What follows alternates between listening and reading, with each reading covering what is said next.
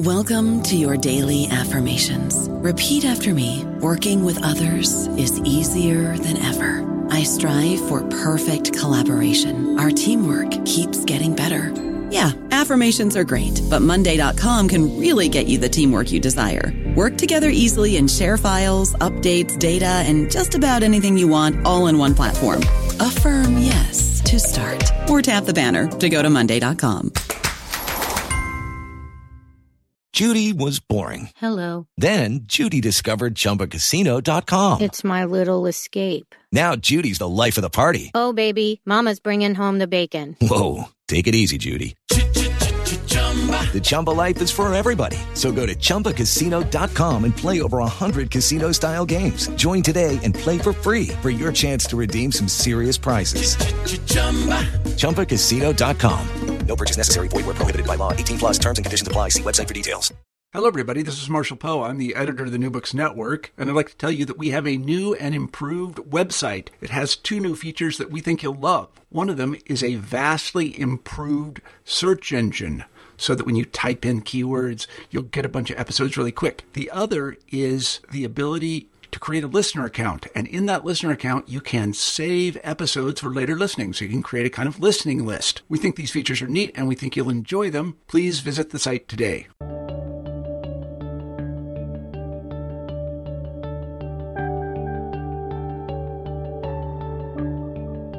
Good morning and welcome to the New Books in History podcast, part of the New Books Network. My name is Christoph Vodinets. I'm your host. And today we are talking with David Tavares, a historian of Latin America, a linguistic anthropologist, and a Mesoamericanist. He was born in Ciudad Juarez, and he teaches at Vassar. His courses and research focus on religion, calendars, ritual practice, colonial Nahuatl and Zapotec texts, campaigns against idolatry, indigenous intellectuals, and native Christianities. He's the author of The Invisible War and more than 45 peer-reviewed articles and chapters. He is also editor of Words and Worlds Turned Around, the book we are talking about today, and co-author of Painted Words and Chimalpain's Conquest. So welcome, Dr. Tavares, and thank you for joining us today. It is my pleasure, Christoph. So this book comes from a 2015 conference. Would you please tell us how you first envisioned the panel and who your collaborators were and how this turned into this book project? Yeah, you're right. This comes from a 2015 conference of the American Society for Ethnohistory. This, I think, initially was to rethink indigenous Christianities with a group of people who have been influenced in some ways by recent work on Christianities and translations of texts into indigenous languages. And I guess chiefly among them is the work, of course, of Louis Burkhardt. But then, of course, we have new philologists who are trained by James Lockhart, who have shared the different perspective on lots of different texts. So the central concern, I think, was to make historians and anthropologists aware of very recent work that has taken place in terms of not just thinking about missionary lexicography and conversion in terms of power relations and political relations, or in terms of control over texts and meanings, but to really shine a light on lots of different attempts to translate similar concepts coming from Christianity. So what we try to do is to put together a very large group of languages. We have 8 languages represented in the book: Valley Zapotec, Northern Zapotec, Nahuatl, Quechua, Yucatec Maya, Quiché Maya, Ekchi Maya, and Tupi. So this is, I think, a bit extraordinary in terms of the range of different sources. Most of the sources are focused on the 16th and the 17th century. And of course, we have an epilogue that was written by a Nahua anthropologist from the Huasteca region, Abelardo de la Cruz, who talks about Nahua Christianities today.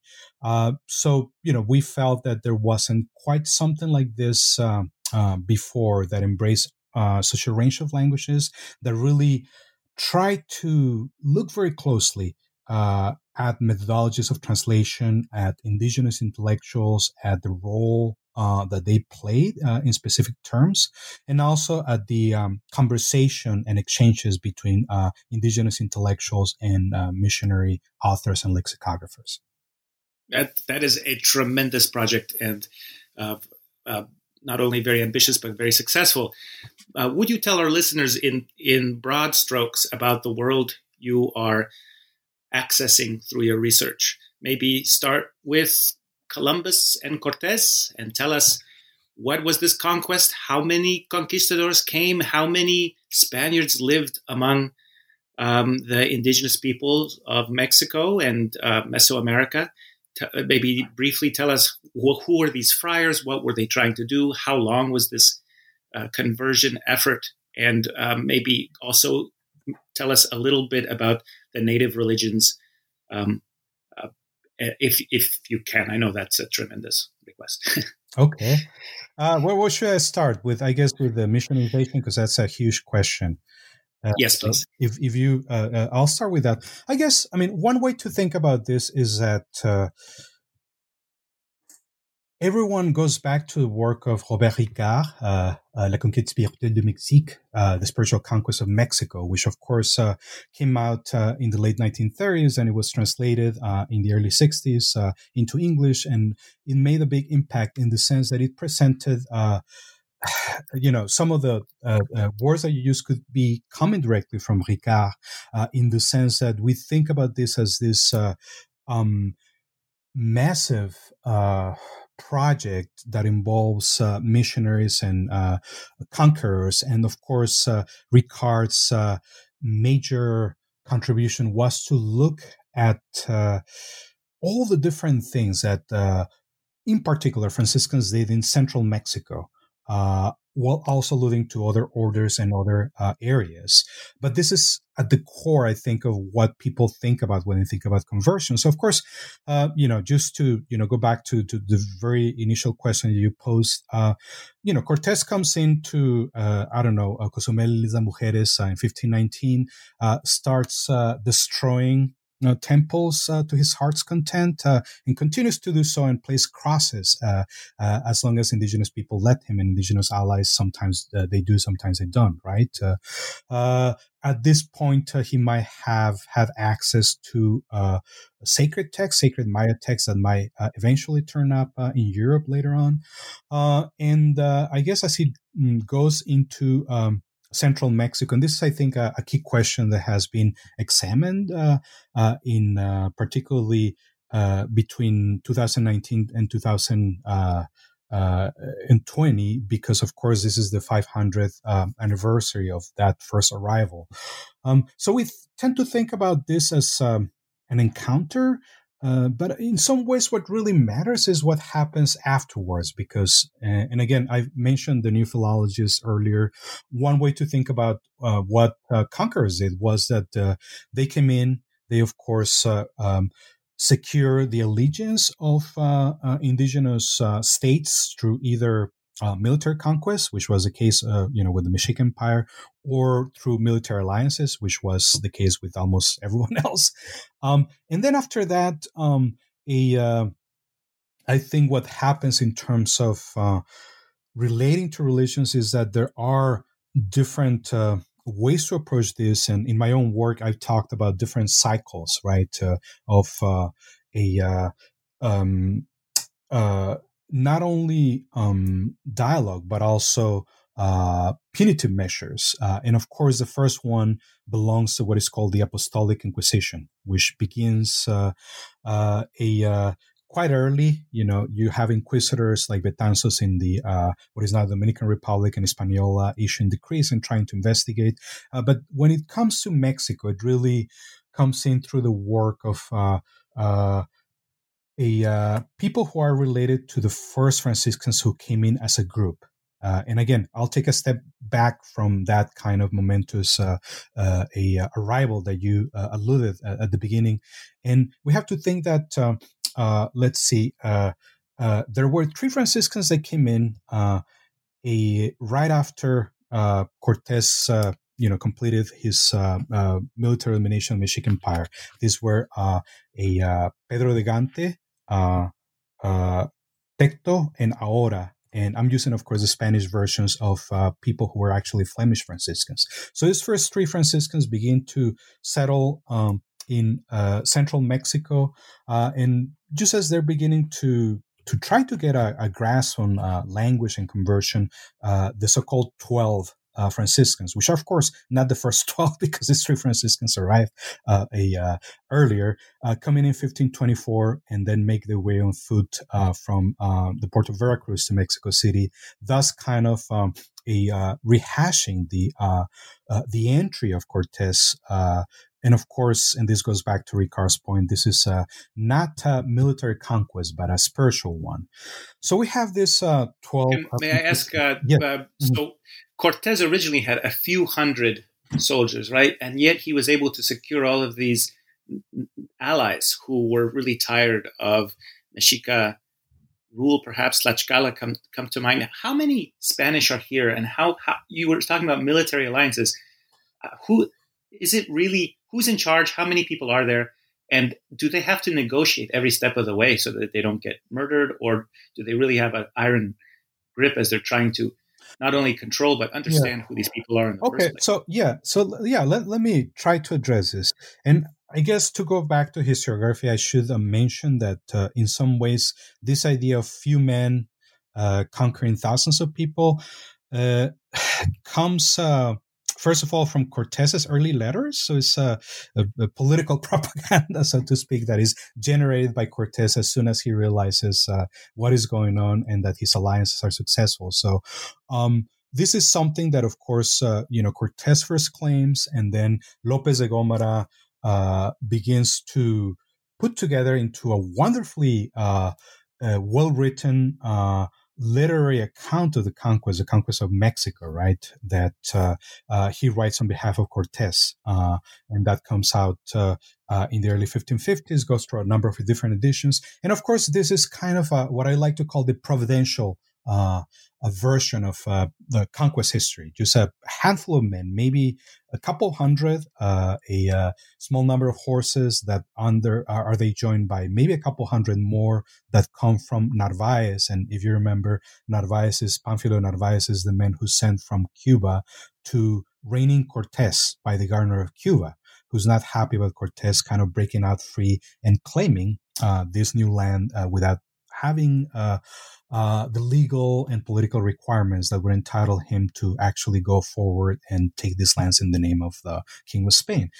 So even, with 400-ish men, the contrast is always drawn. And this begins again from, 1552, from López de Gómara onwards, in terms of like building this provincial history, right? And for English speakers, I think William Prescott, who writes The Conquest of Mexico, in the early 1840s. And, of course, this is one of the volumes that the U.S. soldiers who invade Mexico in the War of Intervention carry with them to understand the country they're invading.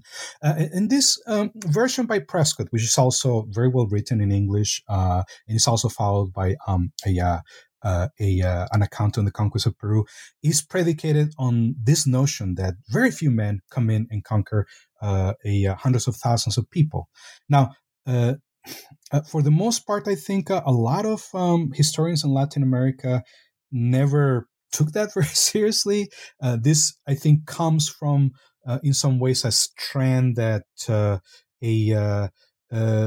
instance, Ricard is much more concerned with the monumental work the Franciscans did, which to him is probably counts as much more impressive than what Cortés ever did. So a lot of people, I think, who have read Prescott and have been influenced by him, and I think this would count definitely people who are, writing the history of conquest today in English, have this way of approaching this as as I mentioned, for this kind of providential question. And of course, for people who are familiar with the dynamics of the conquest, you would know that the first thing that Cortés tries to do is to establish alliances with Maya-speaking peoples in Yucatan and then the Gulf Coast. Those first encounters give him a translator that he's able then to link to Malintzin or Malinche, who translates between different Maya languages and Nahuatl.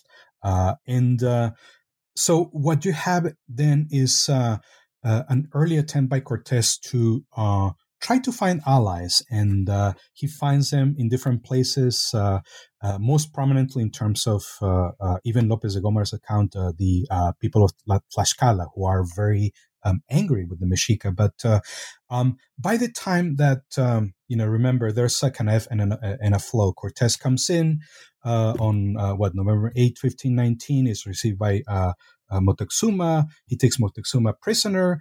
He is then ejected from the city in the early spring of the next year after executing Moctezuma. And then a resistance from within the Mexican Empire begins, right? But then this is the point at which Cortés goes back on his previous talks with lots of different Nahua speaking, primarily, but also people who spoke other languages who are not happy with the Mexica rule. And he comes back and then lays siege to Mexico Tenochtitlan, the capital of the Mexican Empire. And this is something that takes place in 1521, roughly speaking, from kind of late spring until August 13 of 1521, which is the day that Mexico Tenochtitlan falls, right? But the Mexico Tenochtitlan doesn't fall to 400 men. It falls to a Spanish men who are leading armies of tens of thousands of indigenous allies who are very happy to come in and sack the city of their former overlords and pillage and take what they can. And of course, this is a process that, as far as we know, is orchestrated by Cortés himself. But something important to emphasize here, just in terms of numbers, since you brought this up a couple of times, is that the reason why Mexico Tenochtitlan falls is because there's a concerted effort on the part of tens of thousands of allies that are led by the respective leaders who decide to rebel basically against the Mexican Empire, and they accept Cortés's leadership in that regard. But at the same time, they make even the very brave resistance that came out from a different generation of leaders after Moctezuma, particularly Cuauhtemoc, irrelevant in military terms, because there's just so many of them attacking so few of the Mexica former overlords. I think that really helps us imagine it, and especially for a United States audience where there is a imagine a tradition where the English arrive in the New World and continually displace the native peoples, and you end up with this English society, or Dutch and French and whatever.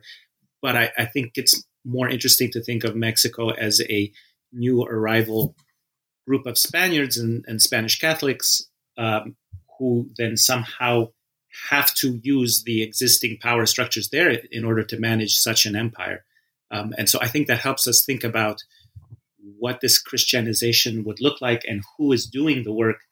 And maybe that's where you can tell us the next chapter, which is really the subject of your book. Yeah.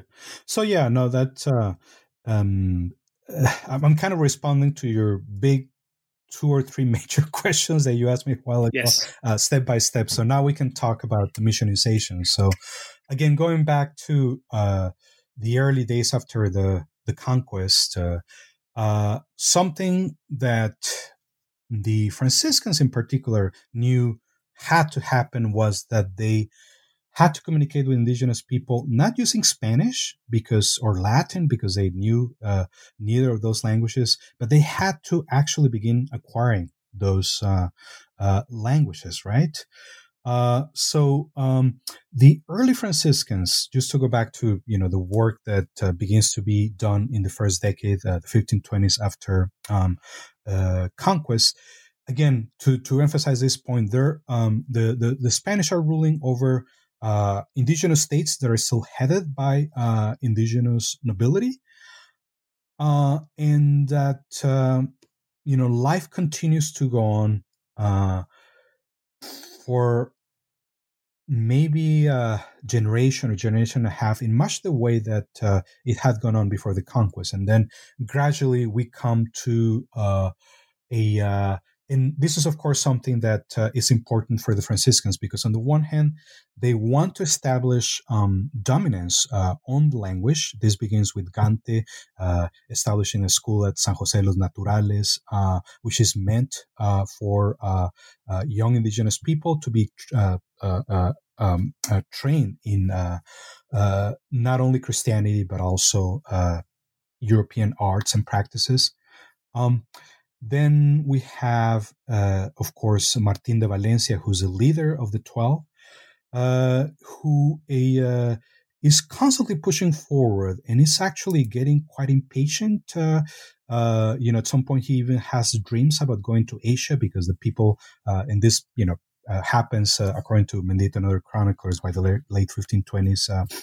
He just gets tired of indigenous people not accepting that Christianity is a one true religion, and he starts dreaming about going to Asia and encountering other people who are going to be more pliant in some ways, right?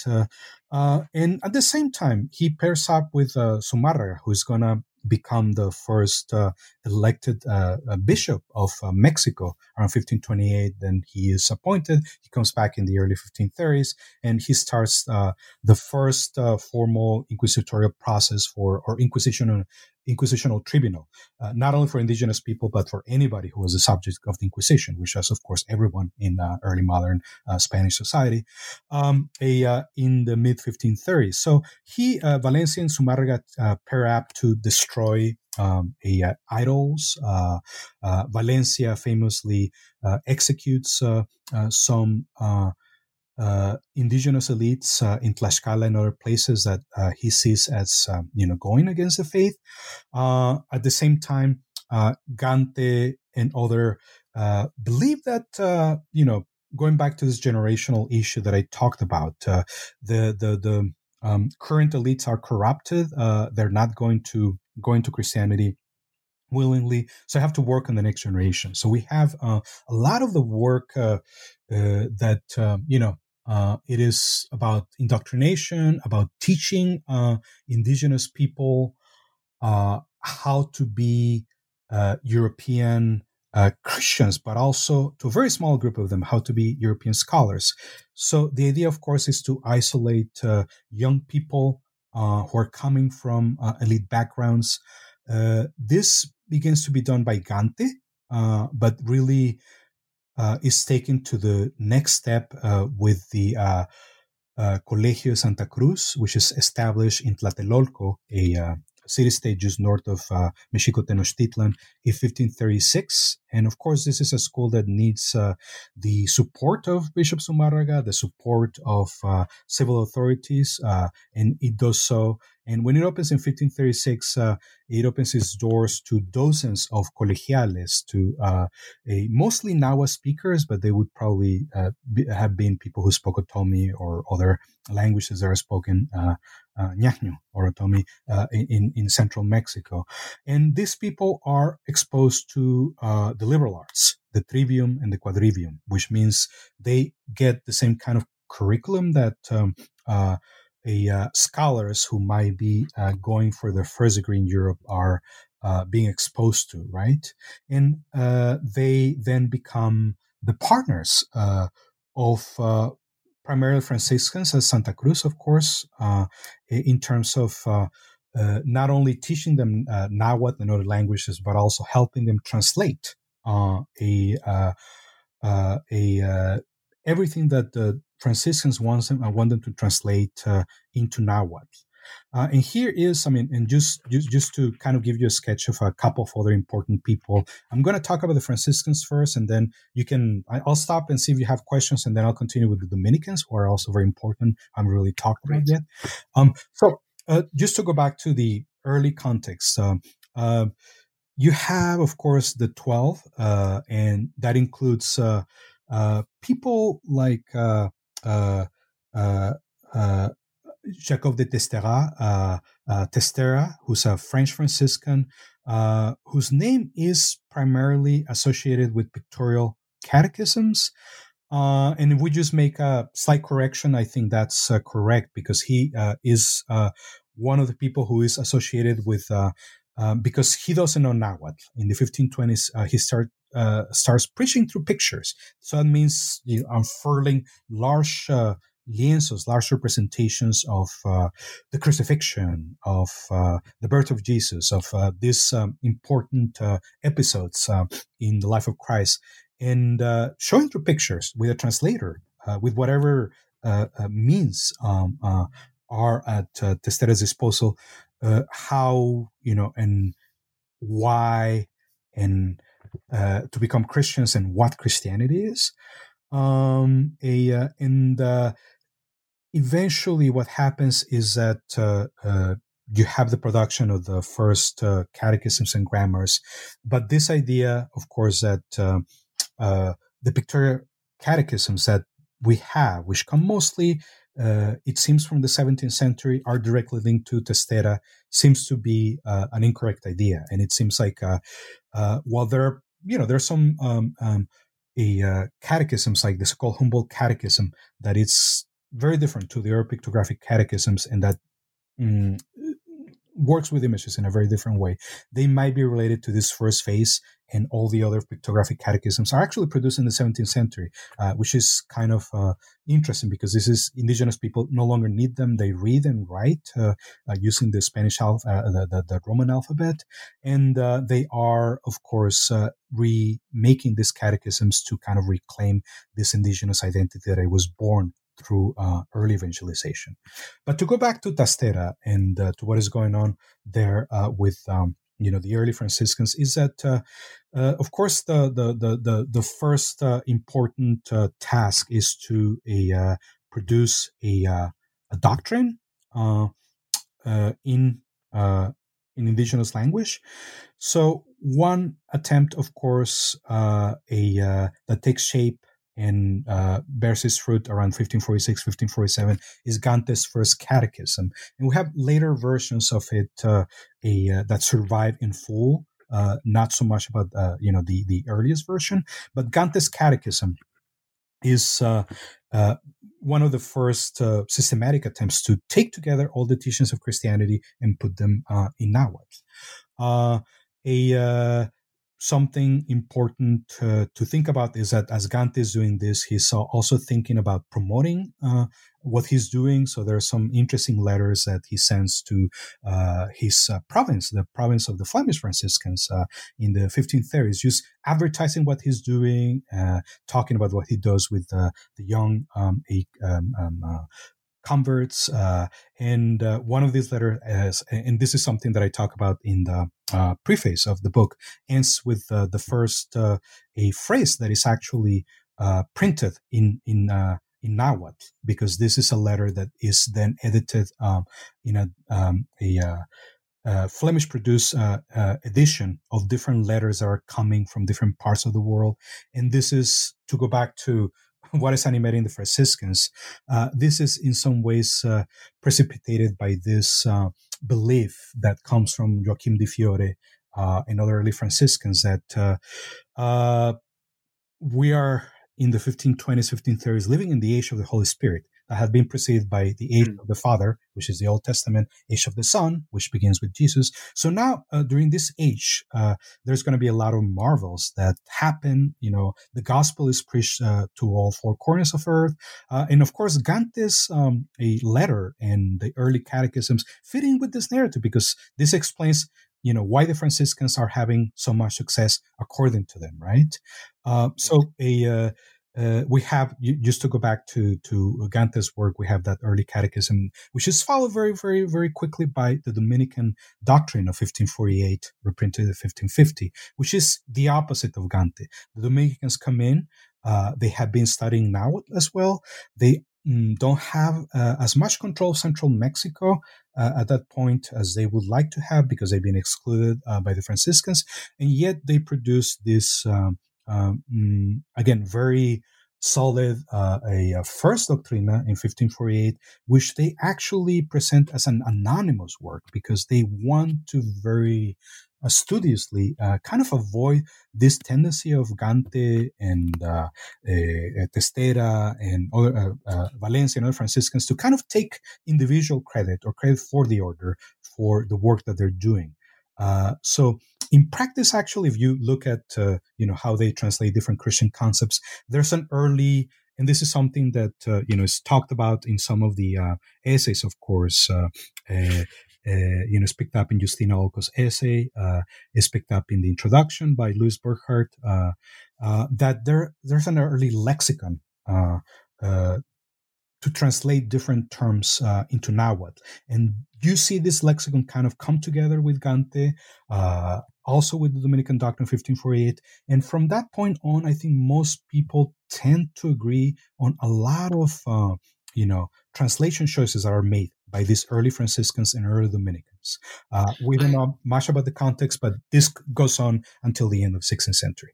I don't know about you, but I'm very busy and I don't have a lot of time to cook. That's why I subscribe to Factor. Eating better is easy with Factor's delicious, ready-to-eat meals. Every fresh, never frozen meal is chef-crafted, dietitian approved, and ready to go in just 2 minutes. You'll have over 35 different options to choose from every week, including Calorie Smart, Protein Plus, and Keto. These are 2-minute meals. Factor meals are ready to eat and heat, so there's no prepping, cooking, or cleanup needed. They're flexible for your schedule. Get as much or as little as you need by choosing your meals every week. Factor's the perfect solution if you're looking for fast, premium options with no cooking required. Sign up and save. We've done the math, and this is important. Factor is less expensive than takeout, and every meal is dietitian approved to be nutritious and delicious. Head to factormeals.com/NBN50 and use code NBN50 to get 50% off. That's code NBN50 at factormeals.com/NBN50 to get 50% off. I'm sorry. Well, I think this, I was going to say, before we lose that thread, it's such an enormous question, is who is it for? And I think of that sentence that you have in your conclusion where Pedro Gante is writing his first Nahuatl line. Mm-hmm. And you said you noticed, like, well, he did it correctly, but he also garbled it here and there. But he's writing it for his publisher back in Flanders. Mm-hmm. And Pedro de Gante, or Peter of Ghent, I can't remember at the moment. Maybe you can correct me. He is somehow connected to the Emperor Charles, who's also from the Low Countries, or at least raised there. And so he has this patronage back in Europe, and everybody's trying to show, look at these achievements, look how we spread the gospel to the far corners of the world. And the rationale for the empire, at least from the Pope, is like, look, you're going to convert these people to the true faith. And so a lot of this is demonstrating their achievements. And I think even those letters of Cortez that you mentioned, where he is inventing numbers for dramatic effect, he's trying to demonstrate to his emperor, look how providential is this conquest of these people. And so much of this that we read in your book is, look what we've achieved. But the trick, the thing that you do that's so interesting, is try to figure out what the people on the ground are thinking about this. And you do this through careful philology and looking at terms and images. This is what it says to the European outsider, but perhaps this is what is the Zapotec meaning or Mexica meaning or Maya. What is that interplay between who's watching, who is it for? And then, of course, I think the another question, which maybe we can get to later, is, what is the nature of this conversion? Because it's not that simple. Okay. Well, the nature, of course, is what occupied Ricard for the most part, and people have debated in different ways. So I guess I'll come to that at the end.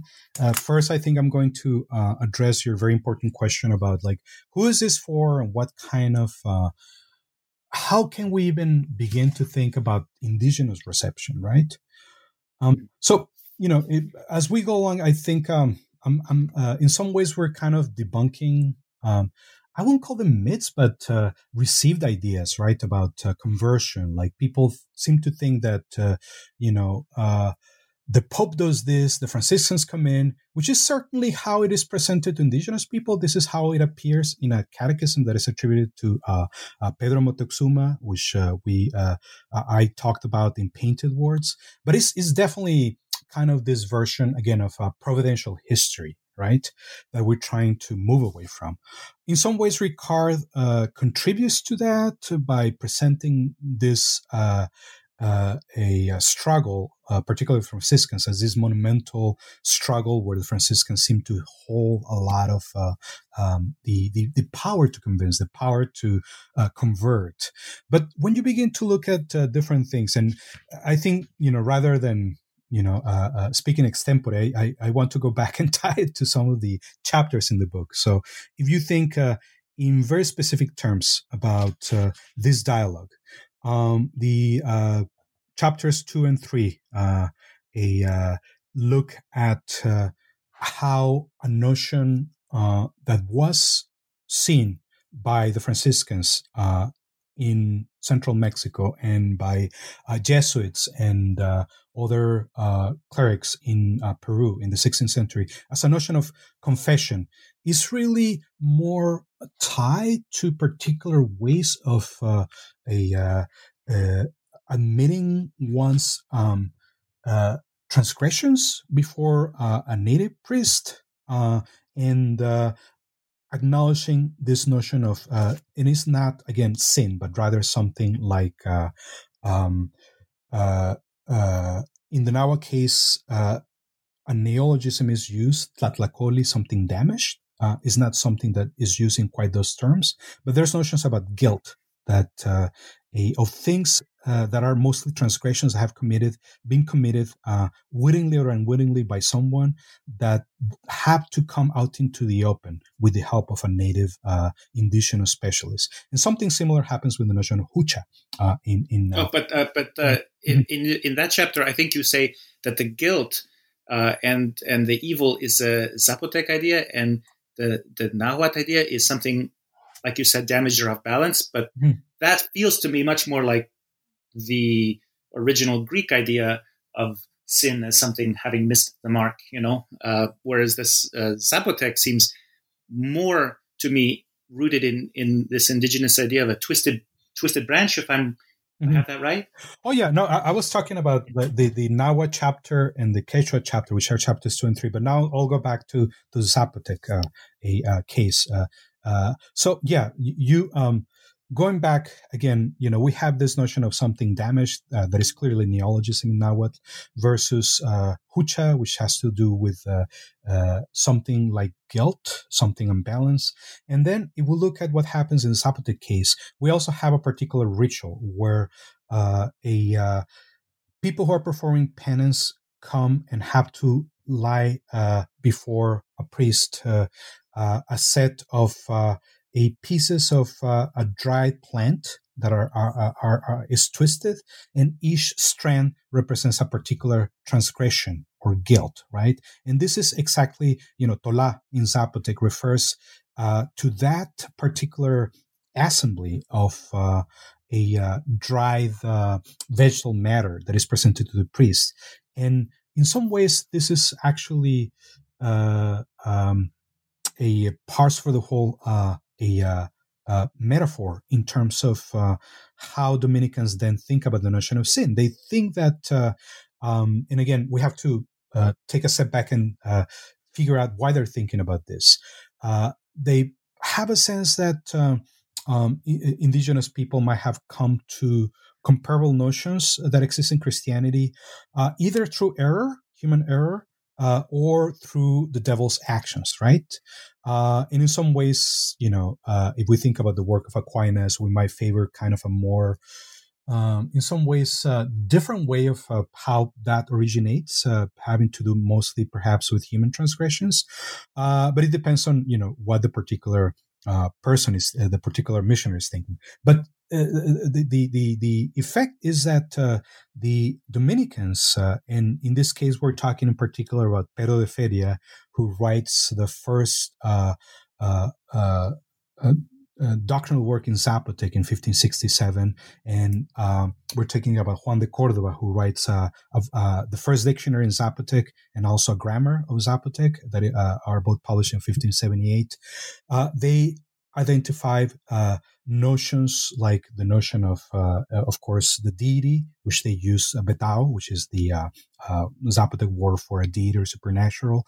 They decide to recruit the name of the Lord of the Underworld, which is Bezelao, as a name for the devil, which is something that Franciscans do in the Yucatec context as well.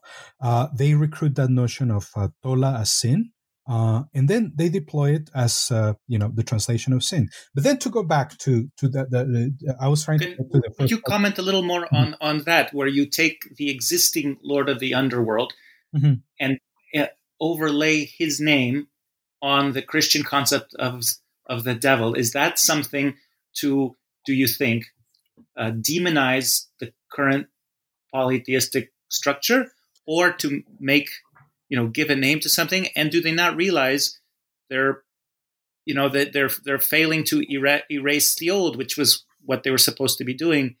Isn't that I found that so remarkable, that you would borrow an existing, like we could say Hades. I think people say that from time to time, and that just struck me as such a surprise. Yeah, well, you have problems if you think about it, right? If you use borrow the name of a supernatural, and this is what happens in the Zapotec case, right? Bezelao is always from Feria on, from 1567 onwards, how you think about the devil. The problem is, of course, at the same time, and this comes mostly from my work on divination practices and a corpus of 102 manuals, calendrical manuals that were produced in the second half of the 17th century in northern Zapotec communities.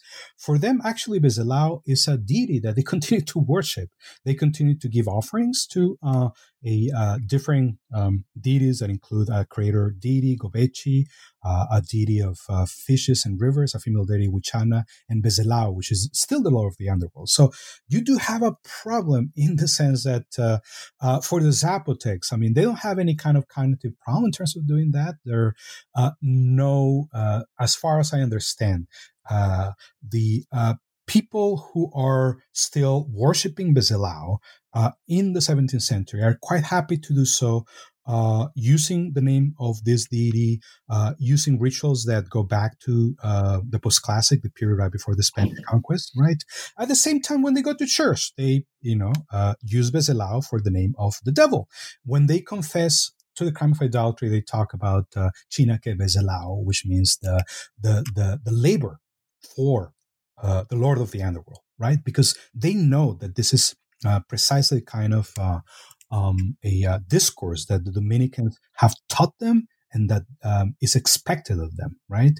And this doesn't really get them into trouble until there is, first a rebellion in 1660 that has to do more with economic concerns with repartimientos, which are this really unequal purchasing contracts that are laid on indigenous communities with taxation.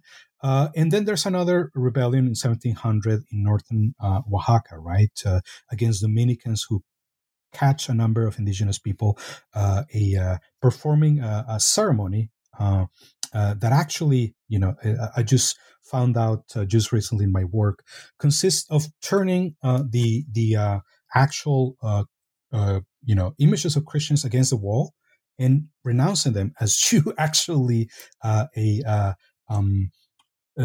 ritually slaughter a deer whose blood is going to be used to feed some deities, right? So we have that's amazing. Is that so that the images are not watching them do this, or is it so that they do not dishonor the sacrifice of the blood by having foreign gods present? What do you think that means, turning the pictures away? And say again what year this was. That's amazing. I'm focusing on this particular detail because people have talked a lot about what happened on September 14, 1700, when two people who are, friends with the Franciscans in this community of San Francisco Cajonos bring two Dominicans who are resident in the community to the house of somebody called Jose Flores, who is the head of the Confraternity of the Rosary. So he has a Christian persona in public, but he's also leading a particular ritual. And this is something that, has puzzled me for a while, because the Spanish, of course, one of the first things that they report is like, well, they're basically have caught up in the deer. The deer is inside and is basically being cut open, and people are taking away the meat and the blood, and they clearly see that there's this representations of saints facing away, facing the wall. And I just found a reference to something called the renunciation of Loa, of images, in a particular calendar that comes from that region, which means that perhaps on certain days, they renounce the images by turning them against the wall, just exactly as is captured by different descriptions of that scene that took place on September 14, 1700. So just to go back again, I kind of introduced a lot of different details in terms of how difficult the process actually was on the ground, right? So we have all this. We have a discourse of becoming Christian, but also continuing your practices and talking back to Christianity, right?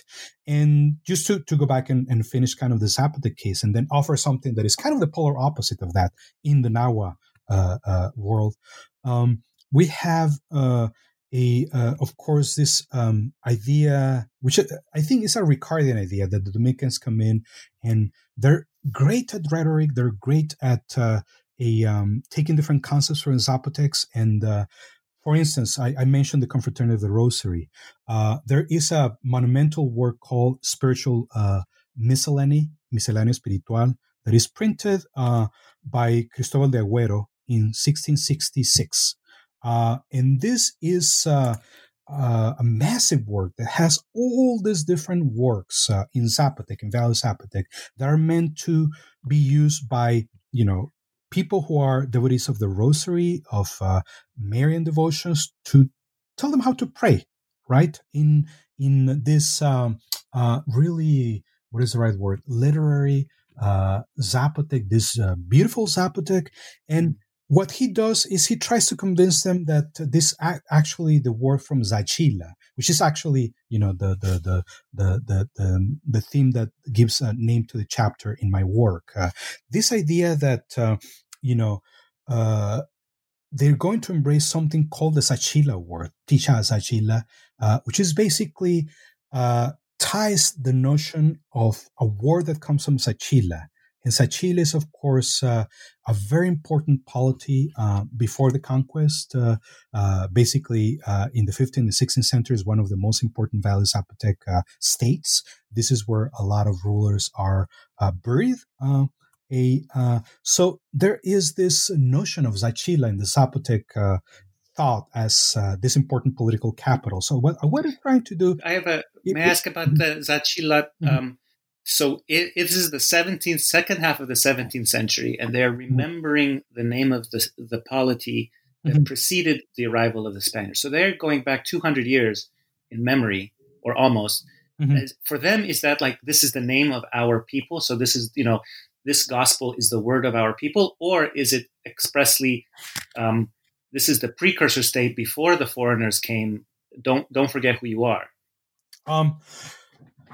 I think it's a bit more towards what the second possibility that you mentioned. So let's also be clear about something else. Agüero is a vicar of Zachila, so he has kind of a personal interest in making Zachila shine. But I found references to Zachila. What is a vicar? What is a vicar of Zachila? What is his role there? Because he's also a Dominican friar at the same time, isn't he? Yeah. Okay. Well, we were talking earlier about how the Franciscans basically took over central Mexico, right? So the Dominicans see what happened, and in the 1530s, they start looking for other communities to evangelize and also to set up shop with no other, let's say, competition, right? So they go to Oaxaca, they go to Chiapas. By the mid 17th century, they have basically been in charge of evangelization in Oaxaca since the late 1530s, early 1540s. They have a lot of wealth. They're very dominant. So Burgoa, of course, it talks about this. Francisco Burgoa chronicles all the different things that the Dominican order did, and talks, about Agüero's work, for instance. But to go back to Agüero, Agüero is somebody who has deep knowledge of the Zapotec language, spent decades working, talking to Zapotecs, teaching them, the prayers in Zapotec, is a prominent member of the Dominican order. The vicar, that means that he is the person in charge of administering the sacraments to people in Zachila. There's other people who are working under his command, of course, but he's one of the main Dominicans in Zachila. So just to go back to the question of Zachila and why this is so important for Zapotecs, I've seen that name come up in other songs from northern Oaxaca. So because that comes up in other texts, I know that it's not just Agüero saying Zachila is the best because this is where I live, right? It's more about going back to that earlier notion of Zachila as the most important state in the 15th century, right? Because, to cut a very long story short, there's somebody called Don Juan Cortés Cosillopi, who is a ruler of Tehuantepec, who is actually caught worshiping in Mitla.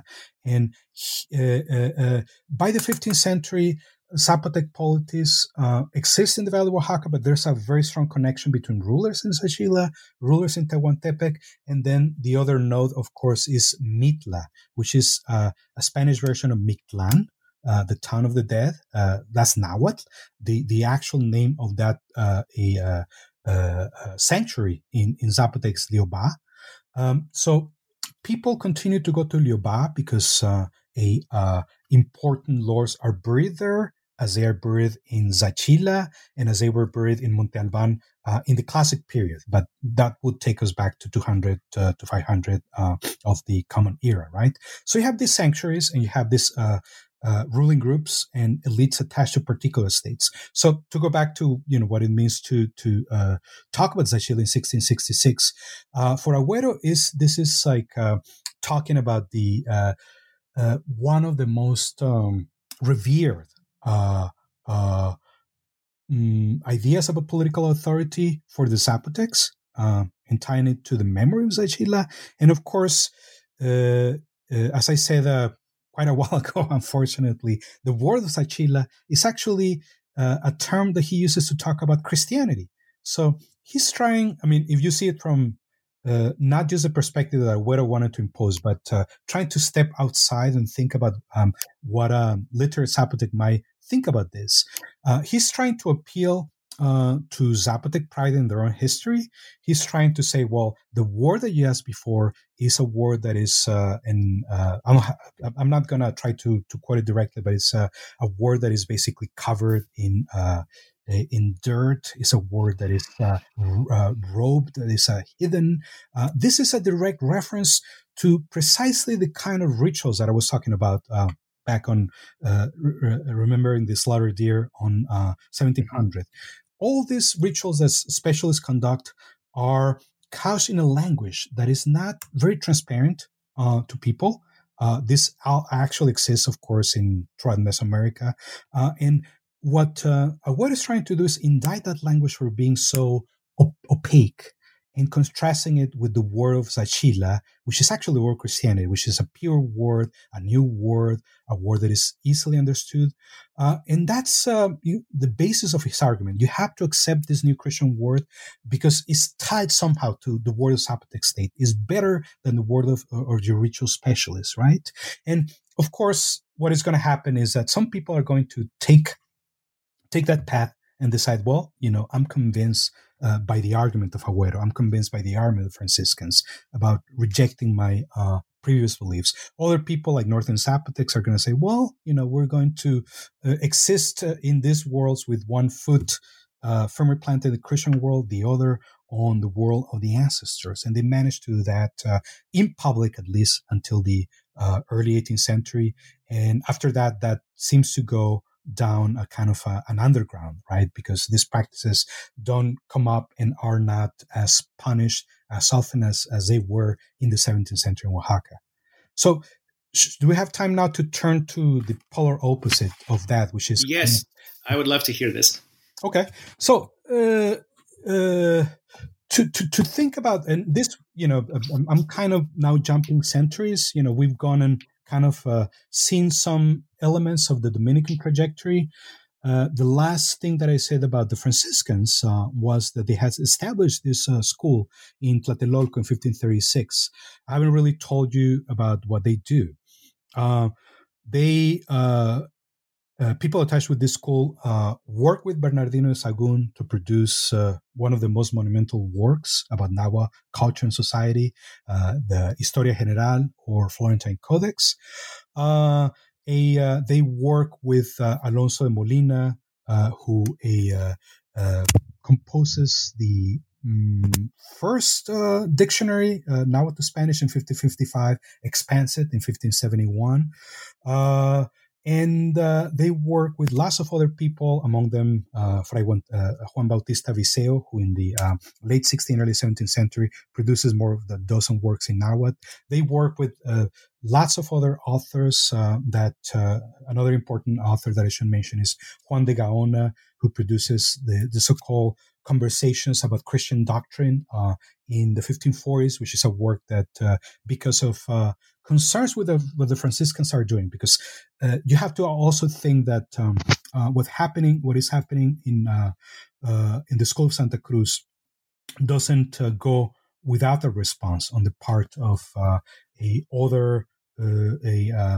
ecclesiastic observers or colonial authorities who feel that indigenous people should not have access to a liberal education, to Latin, to the printing press, because there's actually a printing press in Santa Cruz, to knowing how to translate from Latin into Nahuatl or into Spanish. So you have this generation of people who are perhaps... if you were to choose somebody who represents all of them, most people think about Antonio Valeriano, who was a governor of Mexico Tenochtitlan, and who was very prominent as one of the first pupils of Santa Cruz Tlatelolco, and who was on to have a great political career. You can think about Hernando Rivas, who comes from Texcoco, who works very closely with Molina. The work that I've done in terms of this partnership between Hernando Rivas and Alonso Molina suggests that they're the authors of this translation of the Imitation of Christ into Nahuatl, which, if you take a second to think about this, is quite spectacular. From the 1520s to the early 1530s, between Gante and Valencia and others, they've gone from basic indoctrination to probably by the 1550s, because some of the terms that are used in this first translation of the Imitation of Christ, which survives as a manuscript that is presented by a leading Franciscan to Juan de Ovando, the president of the Council of the Indies, in 1570. So we know that it was produced before 1570, most likely between the 1550s and the 1560s. So by the 1550s, 1560s, the kind of conversations that Rivas and Valeriano, and there's also Pedro de Gante, the teacher at Santa Cruz, not Pedro de Gante, the Flemish Franciscan, who's actually a now intellectual. All these people are actually committed to this project, and they've gone so far that they're beginning to take, works like the Imitation of Christ for people who... I think you should explain what is the Imitation of Christ. Explain why that is so different from the basic catechism. Mm-hmm. So this is the first bestseller after the Bible in the sense that, of course, the Bible being printed by Gutenberg is the first bestseller and continues to be the first bestseller because, of course, it's very popular. His imprints of the Bible, but then The Imitation of Christ, which was produced by somebody associated with the Minderbruder, the Brothers of the Common Life in what is now the Netherlands, Thomas à Kempis, probably in the first quarter of the 14th century, around 1325 or so, he produces this work that tries to present examples drawn from the life of Christ in very plain language, but written, of course, in Latin, because this is the language of later expression in the 14th century, right? So he tries to write this work for people who have no background in theology. So this is a work that very consciously avoids citing a lot of theological authorities or passages from the Bible. It focuses on different, examples that are drawn directly from thinking about Christ and his lives and sacrifices. So this is a work that is chosen by the Franciscans because by the 16th century, this is known as the Contempto Mundi, contempt for the world. This is a word that there's a lot of different treatises that are published or known under that name. And by the 16th century, like thinking about rejecting the world is something that is associated to Kempis and the people who are part of his sphere in the 14th century, which is usually called in Latin the modern devotion, Devotio Moderna. So this comes to have kind of a new tint in the sense that it is about embracing Christ and it is about following it in your daily life, but it doesn't have to go through a theologian or a deep study of the Bible for you to understand it. So it's a book for shopkeepers, for merchants, for people who have very limited knowledge. So this is translated into basically every major European language by the by the end of the 16th century. Very self-conscious, I think, Molina and whoever helped him choose that word, decide, well, this is a word we're going to use to translate into Nahuatl so that indigenous people will have access not just to the Bible, but to a work that will really, going back to what Agüero was trying to do. Agüero was trying to sell a version of Zapotec history to Zapotecs and have kind of a mixed response, so to speak. Molina is trying to bring in a work which is very successful, has been tested on the ground for generations in Spain, as a reason for embracing Christianity. And this obviously is pitched towards Nahuatl speakers who are wealthy enough to perhaps buy a print of the book or know somebody who knows it, has a print of the book, to read it. But the problem, of course, is that this work never gets printed. There is a first attempt. As I mentioned before, this is given to the president of the Council of the Indies. It goes straight into Philip II's library in El Escorial. People forget about this manuscript and its existence. By the end of the 16th century, another Franciscan that I mentioned before quickly, Bautista Viseo, tries to revive this translation project and actually announces in his 1606 ceremony, this work is actually coming. The problem is that it never actually came off the presses, either because of concerns about having this work available in Nahuatl or because of the death of Viseo. We don't really know what stopped that. But just one last thing, because I know you probably have lots of questions while we're on Bautista Viseo. I want to mention, likewise in this mold of taking, let's say, devotional bestsellers from Europe and trying to adapt them to a Nahuatl context, Viseo pulls kind of a fast one on the authorities in New Spain by taking what is essentially another bestseller, the Book of Prayer and Meditation, Libro de la Oración y Meditación, by the Dominican Fray Luis de Granada. He takes it and takes some of this work is divided into meditations, daily meditations, nocturnal meditations. He takes for every day of the week. He takes a set of meditations, I think is Tuesday through Saturday or so, and translates them into Nahuatl and prints it as if it were his own work. which he calls the Book of Misery, Libro de la Miseria. So again, he's inscribing his work in this kind of devotional literature that is based on rejecting the world, rejecting the pleasures of food, of riches, and trying to claim access to this kind of interior life that is devoted to a closer observation of Christian principles. And he uses Granada's work, and again, without attribution, they would never have let him publish an Nahuatl version of Granada had he said, well, this is what we're doing. And whereas Molina and Ribas, they were not hiding what they were doing. Everyone knew that this was coming directly from Kempis. So actually, as I said, Bautista was so successful because this work actually is printed with every permission that he needs. He calls it My Firstborn, but again, he does that by hiding artfully what he's about to do, which is to take one of the classics in 16th century devotional literature, a bestseller in Spain, and translate it in part into Nahuatl. That's amazing. So also in this book are not only many examples of textual analysis and taking text in two different forms side by side, very much the way famously the Rosetta Stone can be used to discover the meanings of languages. But also you have other kinds of performances and ritual practices, something you call self-catechesis, a performance of rosary plays, songs. Maybe you'd like to briefly, Dr. Tabares, tell us about the other contents of this wonderful volume.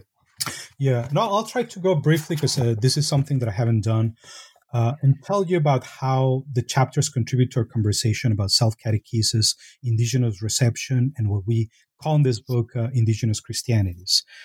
So I mentioned earlier the work on chapters 2 and 3 about Nahua and Quechua so-called confessions, which of course turn out to be indigenous rituals that are not like confessions in the Christian sense, but are recruited by Christian missionaries to convey the notion of confession into Nahuatl and Quechua.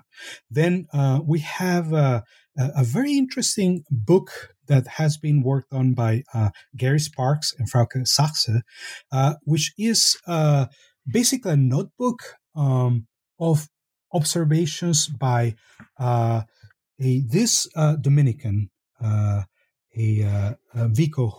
Domingo Vico, who tries to take a lot of teachings from Aquinas'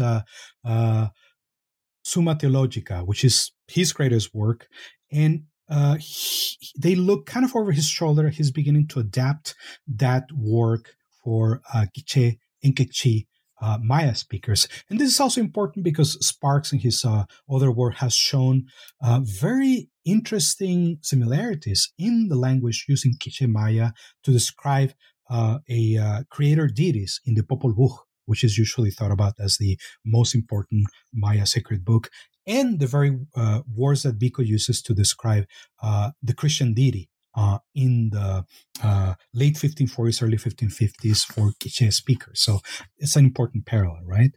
And then we kind of jump into reception and indigenous agency, and just thinking about how difficult it is for missionaries to impart teachings to indigenous people, even very compliant ones. Justina Olco has a wonderful chapter where she shows how the story of Judas, of course, the person who betrayed Christ, actually explodes because of the accumulation of sin in his body in this Nahua version. And she shows how this is actually linked to both early modern versions of the story of Judas, but also this notion of imbalance and transgression that goes back to the notion of Nahua transgression as sin that we were talking about earlier. Then Ben Leeming takes us into the world of Fabian de Aquino, who is a catechist who embraces very, very, very fervently the words of the Franciscans, so much that he actually produces a play about the Antichrist, where the former indigenous ritual specialists are presented in a very negative light. So it's this kind of, if you think about Christian works as ideological propaganda, it's kind of a salvo that is written entirely by a very fervent now Christian. And then, of course, Quitilla Lee takes us into the world of the world of Tupi Christianity, something that is not very often taught about, and tries to talk precisely about the breakdowns in translation and meaning and intention that happen when the first missionaries tried to talk to the Tupis about Christian deities in the beginning of the 16th century in Brazil. Then we have another section that is about how the meanings are transformed, which begins, of course, with a very important chapter by John Chuchek, where he's actually taking the whole Franciscan project we talked about conversion, and kind of turns it on its head by suggesting that as the Franciscans in Yucatan were trying to collect different words, the Yucatec Maya were having a bit of a laugh at their expense, because they actually successfully insert sexual innuendo in some of the references that they give to the Franciscans. So when they talk about sodomy, when they talk about certain sexual practices, which apparently the Franciscans have an unquenchable appetite in terms of getting to know the specifics of it. And of course, it's supposed to be for the confessional, right? So from Chuchek's perspective, the Yucatec Maya seem to have the upper hand because they are able to guide them in slightly different directions in terms of that point more at sexual innuendo than to what the Franciscans seem to be interested in. This is something, this notion of transformation is also explored by Claudia Broseda in To Make Christianity Fit. And she takes a very interesting passage that concerns the apparent sacrilegious use of Christian insignia by a Quechua specialist, and she tries to understand how the scene might actually have been understood from the perspective of Quechua speakers who are familiar not only with Christianity but with a pre-contact Andean religions. And then this comes to an end in that particular section with a chapter by Mark Christensen, who talks about this discourse of the signs that are going to be given for doomsday. From, again, going back to the work of Juan Bautista Viseo, which I mentioned earlier, who focuses on them in his seminary of 1606 in Nahuatl, and from other texts that he has found primarily in Yucatec Maya, about these signs that are going to be given, in terms of, weather signs, portents, all these horrible things that are going to happen that are going to clue us into the fact that the world is ending from a Christian perspective. And he shows how this was assimilated by Viseo on the one hand in Nahuatl, and by Yucatec Maya writers on the other. And then finally we have, and I should also mention this, the work of Abelardo de la Cruz, who is a now anthropologist, who is currently about finished with his PhD at SUNY Albany. I've been, of course, happy to assist him in some ways with his work. And he actually tells us, what is going on today in Nahua communities in the Huasteca region that is close to the Gulf Coast in Mexico, and talks about the recent history of catechism. This kind of early push by catechists that were coming, just like the people that I mentioned before, that Ben Liming and Justina Olco talk about the 16th century. We're coming, in some ways, very convinced about Christianity in the late 1970s. And they come and try to preach that to their communities, and they realize that people are not going to listen to them. So they have to very self-consciously figure out a way of weave in their own interpretation of Christianity, which they very much believe in, with what is called el costumbre, which is, of course, a Nahua local religion, which comes, of course, primarily from pre-Columbian ways of thinking about the world, but it also has incorporated Christian thinking and a thinking about 20th, 21st century world within it. And Abelardo de la Cruz gives us kind of a first row seat because, of course, he's from one of these communities, from Chicontepec. He tells us what people actually on the ground think about this conversation that has taken place from the late 70s until about the early outs in those communities. And he gives a kind of a more harmonious perspective on this, and talks about how differences are resolved in harmonious ways, and emphasizes in some ways this kind of coming together of Nahua Christians and more traditional Nahuas, and how they're able to come to an agreement as to the very different meanings that indigenous Christianities will have in only two communities in Mexico.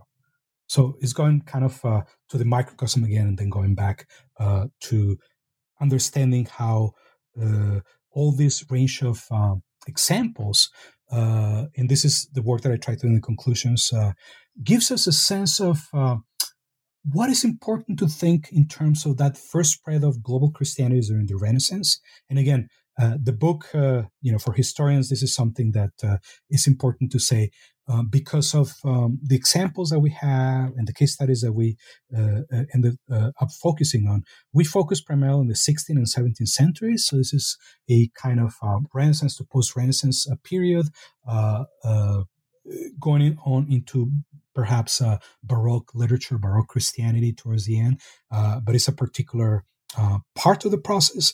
And in the conclusions, I try to whip together all these examples and show how global indigenous Christianities emerge in this period, and how they're differently practiced by different missionaries who are, of course, in some ways hemmed in by the reception that indigenous actors, indigenous intellectuals, and indigenous believers have given to the kind of arguments they try to present about Christianity in different terrains throughout colonial Latin America.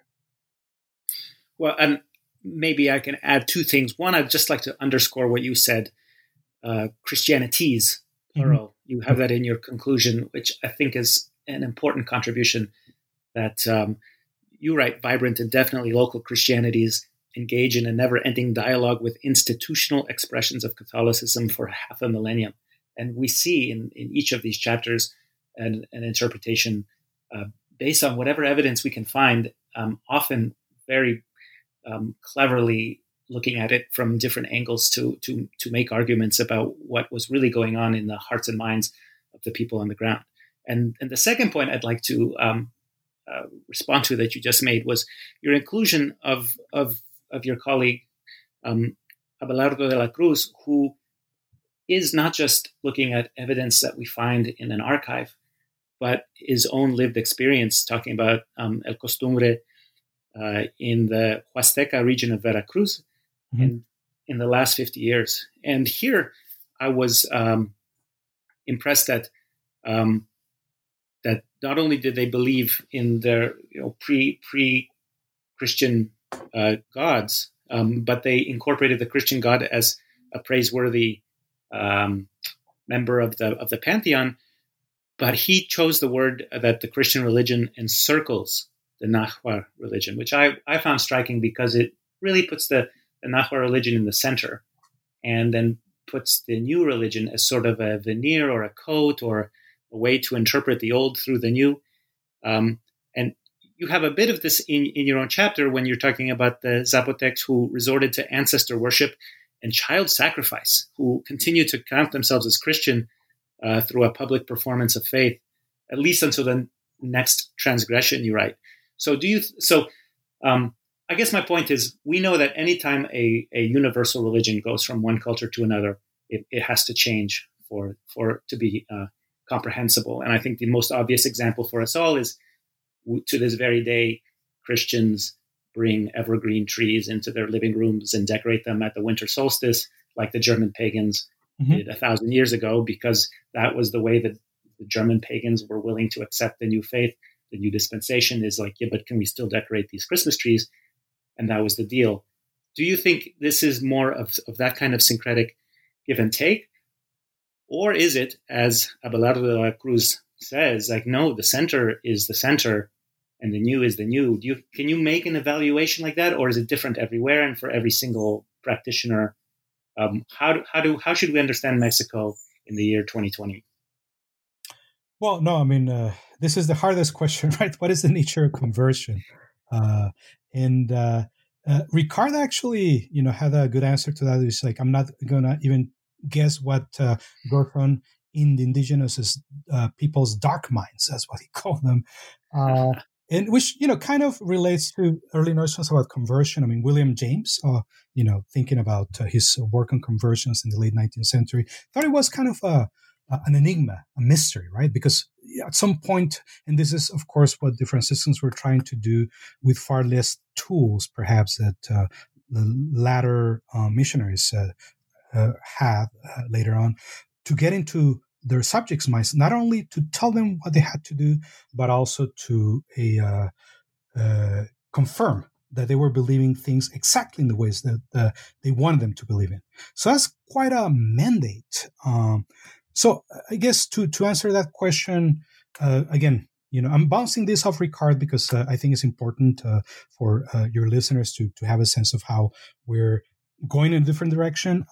Ricard also said, well, the one good thing about Franciscans in New Spain was that yes, on the one hand, they didn't let indigenous people carry on their work as priests, so that part was incomplete. You needed, from his perspective, indigenous priests to have this more organic acceptance of Christianity.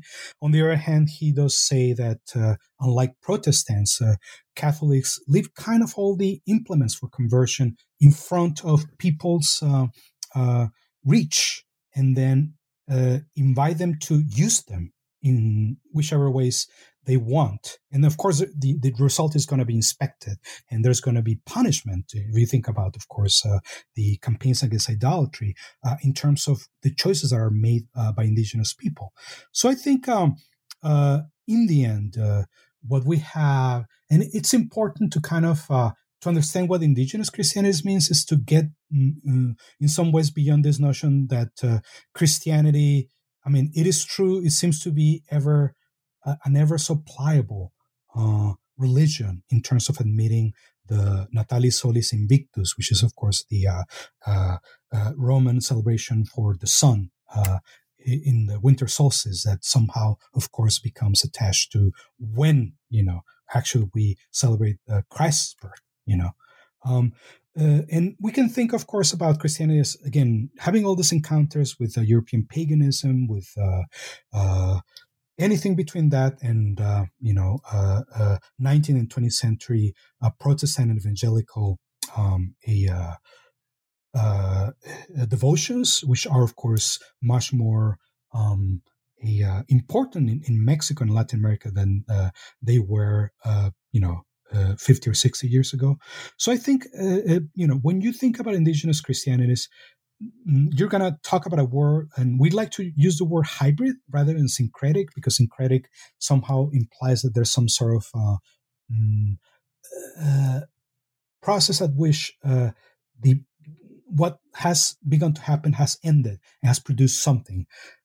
Whereas if you think about constant cycles of hybridity, like what Abelardo highlights, right? It is not that Christianity arrived to Chicontepec in the 1970s, right? Christianity has been arriving to Chicontepec since at least the 1540s, right? And different generations get different results, right? This is more of an anthropological argument, I guess. If you can think about Renato Rosaldo's thinking about how different,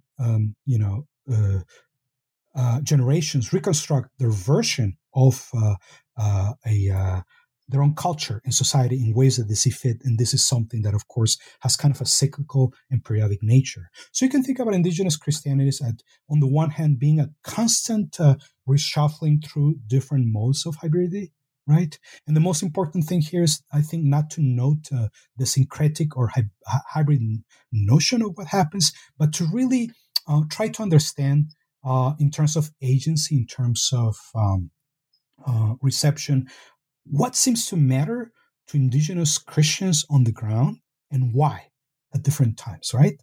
So to go beyond, thinking about that idea of getting into people's minds, but rather trying to look at how it matters for them to be a particular kind of Christian. That's one first, I think, lesson that could be drawn out of this book and its case studies. The other one is this notion of the archipelago of faith. This is something that I've used in my own work in Invisible Wars, for instance, to think about how religion and ritual practices in Mesoamerica are always local.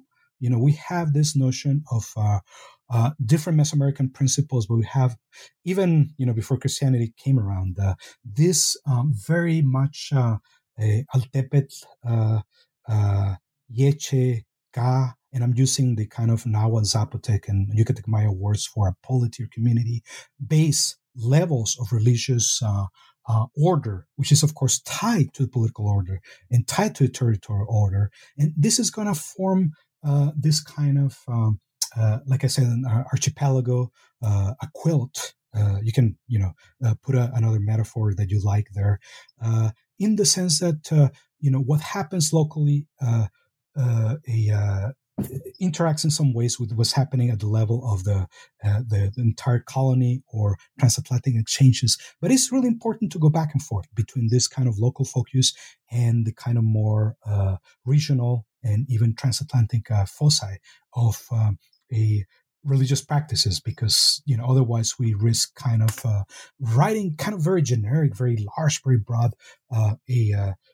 histories of Christianity that will not give enough weight, I fear, to all the work that indigenous Christians put into understanding their world from different perspectives, which, of course, as Abelardo de la Cruz reminds us, include, but are not centrally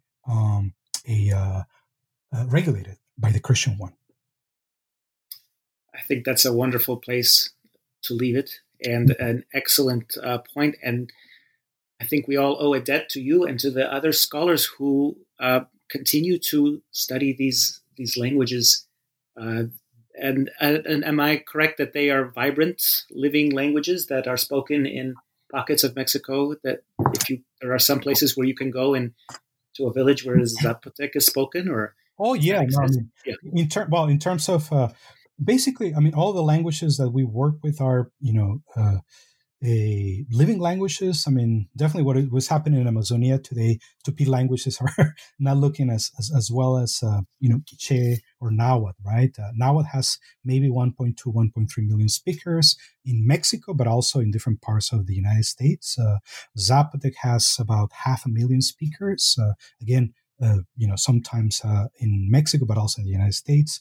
The same thing is true of Quiche Maya in terms of having speakers throughout Guatemala, Mexico, and the U.S. just because of migration patterns. And a lot of these languages are becoming more kind of translocal and transnational languages. So they're very much with us, and we're happy to do something that in some ways contributes to the conversation about, what should be done to continue to support speakers of these languages and to preserve these languages in the 21st century in our global society. It really is a big contribution and a laudable undertaking. So thank you again for this excellent book, and also for your time this morning, and congratulations on this achievement. Thank you, Christoph.